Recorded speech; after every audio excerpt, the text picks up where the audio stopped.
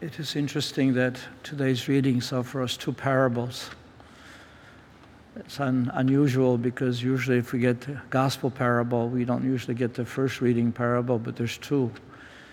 And it's an invitation for us to kind of look into the reality of God, because parables show us something beyond what we are accustomed to think in the categories that we are accustomed to think.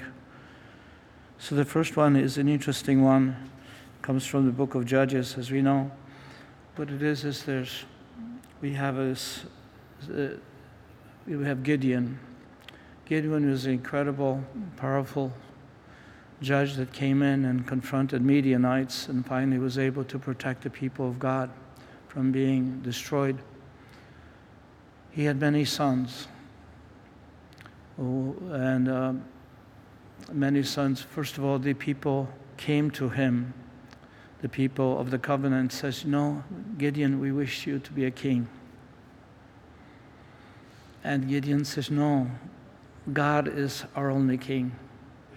Yes, I was successful in overcoming the Midianites with the power of God, with the grace of God. But I don't want to replace God as a king for you. You're men and women of covenant. You have a relationship with God. God should be the only ruler in your life." And so Gideon refuses to be a king. But his son, he had many sons, and one of them was an illegitimate son. His name was Abimelech. And so Abimelech convinces the people of the town, the city of Shechem, he convinces them to eliminate all his brothers, eliminate them so that he could be their king. And he wants to make sure that the people of the Shechem, which is a fairly important town at that time, or city. And so there he is, manipulating the people, and the people, yes, his friends murder his brothers, and he wants to proclaim himself the king. And there's a family member. His name is Jotham, and Jotham goes on the top of the Mount Gerizim, which is Mount of God, and he stand there. He cried out to the people of Shechem. He says, "Hear me, citizens of Shechem, that God may then hear you." And he says, "Okay, you want Abimelech to be a king." People already asked Gideon and others to take over, and they didn't want to, because they wanted to allow God to be the king. So we have this parable, and he says this: "Once the trees went out to anoint a king over themselves." It's a parable, as you know. It's like Animal Farm, all the other fables, Aesop's fables. So he's giving this type of guidance. He says, once the trees went to anoint the king over themselves, so they said to the olive tree, "Reign over us." But the olive tree answered them, "Must I give up my rich oil whereby men and gods are honored and go to wave over the trees?" So olive tree, important one, very important, probably the most important, because it offered food, oil, light, all these things, so very important. And so the important person says, "No, I cannot be like Gideon. I don't want to be." And then the trees go up to a fig tree. "Come, you reign over us." But the fig tree answered them, "Must I give up my sweetness and my good fruit to go and wave over the trees?" And then they ask a vine, and then they ask, the other trees. But then what happens is this: none of them wish to give up their important role which God gave them. But guess who wants to be a king? Then all the trees said to the buckthorn, "Come, you reign over us." But the buckthorn replied to the trees, "If you wish to anoint me king over you in good faith, come and take refuge in my shadow." Buckthorns can't produce shadow. It's got little tiny leaves. So first of all, is a lie. He wants to say, I will be your king, I'll provide for you, I'll do everything. We know some politicians too, in that case, how much they promise and overpromise. Otherwise, let the fire come from the buckthorn and devour the cedars of Lebanon. We know that buckthorns produce, because they're low growth, and they produce forest fires. So they destroy everything in their presence. So here it is. So Jotham says, people of God, Abimelech wants to be your king, but he's the buckthorns, and he's going to destroy you. So there he is, and ultimately we know that what happened, he was a ruler for 3 years, and he did cause all kinds of problems and destruction. So that's, first of all, there's a human wisdom here. Look for whom you wish to govern you. Very valid today. Look into the people who may overpromise like buckthorn, who say, oh, I'll provide all these things. It is a wisdom that God shares with us today. That parable is still valid today. The people who wish to truly be good and those who follow God should be the ones, although they may say, I feel like I'm not in a position to guide you because God is the only one. He's the ruler. He's the one who wishes to guide you. Listen to him. I think as a nation today, we don't want to listen to God. We kind of pushed him aside. Many countries around the world create rules and laws. Everybody, they want to pushing them so we may listen to whatever the type of wisdom, human wisdom they possess. But the only wisdom that we need, and that which will govern us into the great relationship with God, is God's wisdom. That will protect our families is God's wisdom. That will take care of our brokenness and overcome that. So this is, first of all, a type of teaching that God is asking us to open our hearts to him alone. And he'll help us, or at least those who wish to assist those who are men and women of God, who try to help one another and leading them into the relationship, greater relationship with God, also who lead them into eternal life. The second reading is a parable of that landowner who, it's a parable of the kingdom, though. It's a parable of the kingdom of heaven. So the Lord is giving us this type of teaching whereby the landowner goes at 6 a.m. and at 9 and 12 and 3 and finally 5 o'clock is almost the time that people would go and pray in the temple. 6 and 9 and 12, 3, 5, those are the times of prayer. So this landowner is a man of God, we already know. And what he offers is that not only an employment to those that he needs, but even to those who do not, he doesn't need them. He just goes out, says, you have nothing to do. Come to my place. I'll give you a just wage. The first ones were the ones who actually established the just wage. The other ones say, I'll give you a just wage. Just come. Don't be idle. And so, but at the end, as we see that those who received the payment last, they received the same amount, the just wage, as the ones who came first. What is this parable about? Is it about being a businessman? I don't think so. No business person would do that type of work. It's a parable of the kingdom of God. And what the Lord is saying to us is God gives us mercy. God gives us grace. God gives us the gift of eternal life. God is the one who wants to give us heaven. And so this is what he's inviting us. Doesn't matter what we started, 50 years ago to follow the Lord, or 20 or 30 or 10, or maybe 1 year. He wants to give us the kingdom. Because there's no we cannot enter kingdom on our own. God is a giver of grace, but he wants us to listen to him and come and follow him. We're, in a sense, enter into his vineyard to work, to share, to serve. That's the invitation. The difficulty of this parable is that sometimes people say, and I have a great example of a sister in the religious community, St. Faustina's community, whereby people feel like, well, I worked for 20 years in a vineyard. I deserve more than somebody who shows up last minute. There's a human way of understanding, a human way of thinking. It seems like, well, I followed the Lord for so many years, I followed his commandments, and what do I get? And this guy who was crazy, running, doing everything, all kinds of evil, and then he gets the same treatment. Is it like the person crucified with the Lord being a murderer, and he gets scot-free, so to speak, to heaven?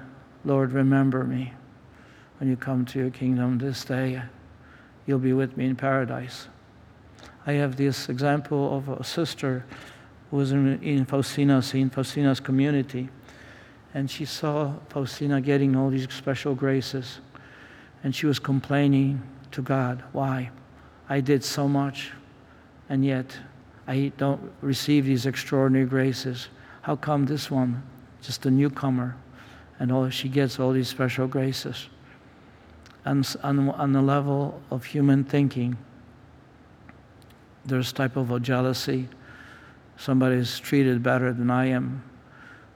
On the level of human relationship, on human reward system, that somebody gets treated, and yes, and it feels like it's unjust, unfair. Absolutely true. And yet, what it is that we don't think in the categories of grace, categories of God's love. We don't think of categories that God is the one who reward us, that we will enter heaven and he will give us the just wage. The degrees in heaven are measured by the degrees of love of God, love of neighbor, which means service. The last shall be first. The first shall be last. Jesus says, those who wish to be first among you have to be the servants of all. Carry the burdens for one another. That is the invitation. First and last is category of love, category of service, category of self-giving to one another. And this is the invitation for us, is to think in the categories not of this world, the benefits and blessings or rewards or honors or whatever it may be, bonuses, whatever it may be, but in category of God wants us to make us God-like, and that's his free gift. He can do whatever he wishes. So he has chosen us to be his followers, chosen us to receive extraordinary benefits of grace. And it is by contemplating his life in us, his glory, contemplate the beautiful gift of eternal life that we're to focus on, and then all things will make sense. There will be no need to worry or to be jealous of anybody else, because we know that God will give us that unique and unrepeatable gift of himself. There's no one like us. We received this unique gift of God, and he promises that for those who love him, those who follow him, we cannot even imagine. An eye has not seen, an ear has not heard, nor has ever entered even our imagination what God has prepared for those who love him. That is the goal. And this is something that today's our saint, St. Rose of Lima, by the way. I was flying once. I had to go to Argentina a number of times, and sometimes I would fly, if you didn't want to go direct flight, which is kind of long, 12 hours to Argentina from New York. I picked up some cheaper flights by way of Lima, Peru. And flying to Lima, is really high. I mean, it's very, very high, several thousand actually feet above the sea level. It's like a plateau. So in the middle of the mountains, you go into this plateau and land there as a plane. But this place, as I flew in, I said, seemingly a small place, but already as early as 1500s, 1586, before even Plymouth Rock here, we already have people who love the Lord. Martin de Porres, Rose of Lima, men and women of God who took care of the poor, who took care of God's people in need. But I think that what we have here is also a type of teachings which they offer. There's a reading today from the Office of Readings, and there's something here that is so important for us to hear. She was a woman who was beautiful. She was born, her original name was not Rose. Her original name was Isabel.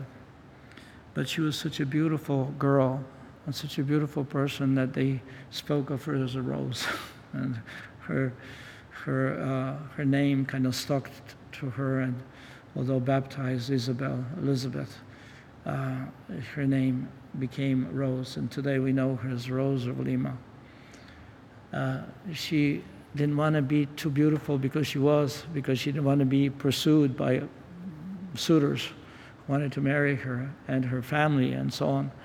And she wanted to dedicate herself completely to God. So she would try to make herself as ugly as possible, but she still could do it. Beauty is still beauty. And no matter whether you cover yourself with ashes, you're still beautiful. Just the ashes cover that. But at any rate, she dedicated herself to God completely. And she wanted to be with Him. She wanted to do penances for others. She wanted to make sure that others were saved. Stretch herself for the poor, stretch herself for the slaves which were there. But there's one thing that she heard, a special type of voice. Our Lord and our Savior lifted up His voice and said with incomparable majesty, "Let all people know that grace comes after tribulation." We want to avoid tribulations, and rightfully so, because we don't want to suffer. But it says grace comes after tribulation. Let them know that without the burden of afflictions it is impossible to reach the height of grace. Not grace, but height of grace. Those who share the sufferings of Christ, those who resemble Christ in His suffering on behalf of others, also will resemble and share the grace like Christ Himself. And the highest levels of heaven is based on carrying of the cross. Let them know that the gifts of grace increase as the struggles increase. We complain to God, how come I have to carry this cross? How come the sickness? How come all these problems? How come I can't? My children, grandchildren, whoever they are, look, they're not following the Lord, the pain and suffering which they experience. It says, let them know that the gifts of grace increase as the struggles increase.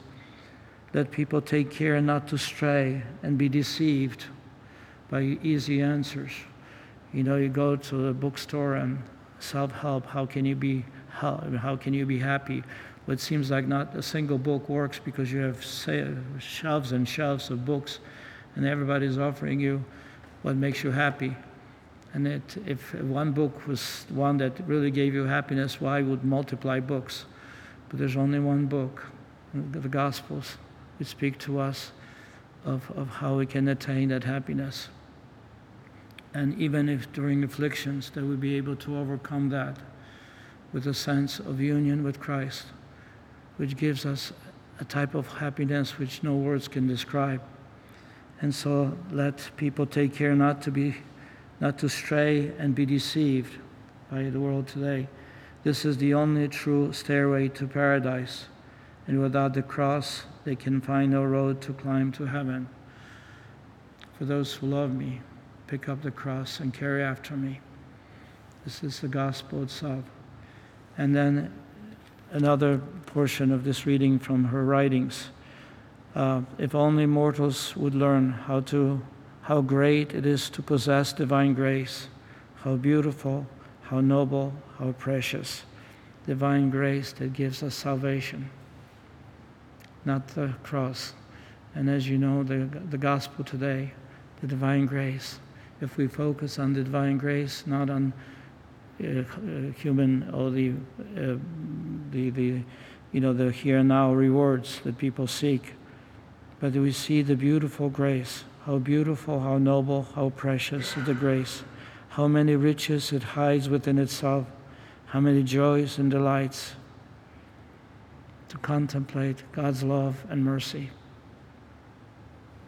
is the goal of our life, because it helps us not only to arrange our life in the proper way here on earth, but it helps us to overcome the troubles, the afflictions, the difficulties. Without doubt, they would devote all their care and concern to winning for themselves even pains and afflictions, because it doesn't matter ultimately to carry the cross behind the Lord, to see the extraordinary gifts that God gives through the gift of grace. Grace is another name for God's love for us. Grace is another name, is God's presence in our life. Grace is another name for His mercy. Grace is a name of that gifts, these special gifts that God gives to us to slowly transform us into being Christ-like. And grace comes through the Eucharist. Grace comes through prayer. Grace comes through any form of work that we do on behalf of others. We carry the cross on behalf of others. But above all, the greatest one is the Eucharist, the sacramental gifts, but especially Eucharist, because it's God Himself who comes to us. How precious, how beautiful, how great is God's grace, St. Rose of Lima says. May everyone come to know it more and more each day, because when we meditate on it, reflect on it, we come to realize how great is God's love for us in giving us His Son. He died for us that we may have life. He comes to us that He may sanctify us, that He make us like Himself. And that is why we gather. That's why we reflect. That's why we honor saints who remind us. Because we need these reminders and invitations so that we may attain that fullness of joy which God made us for when we follow Him and live His life.